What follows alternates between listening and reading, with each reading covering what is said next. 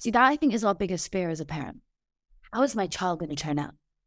How is my child going to be at 18? Are they going to be a productive member of society? Are they going to be liked at school? Are they going to be popular? But beyond that, who are they going to become? And it comes down to us. I think when we point our finger in life and we say, hey, you're the problem, or like in a relationship, you're the problem.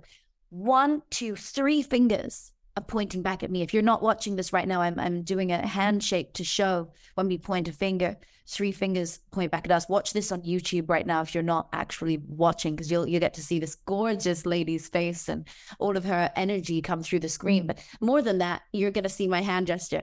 This is it. 3 people are pointing back, right? They're literally just pointing back at us. We're the problem.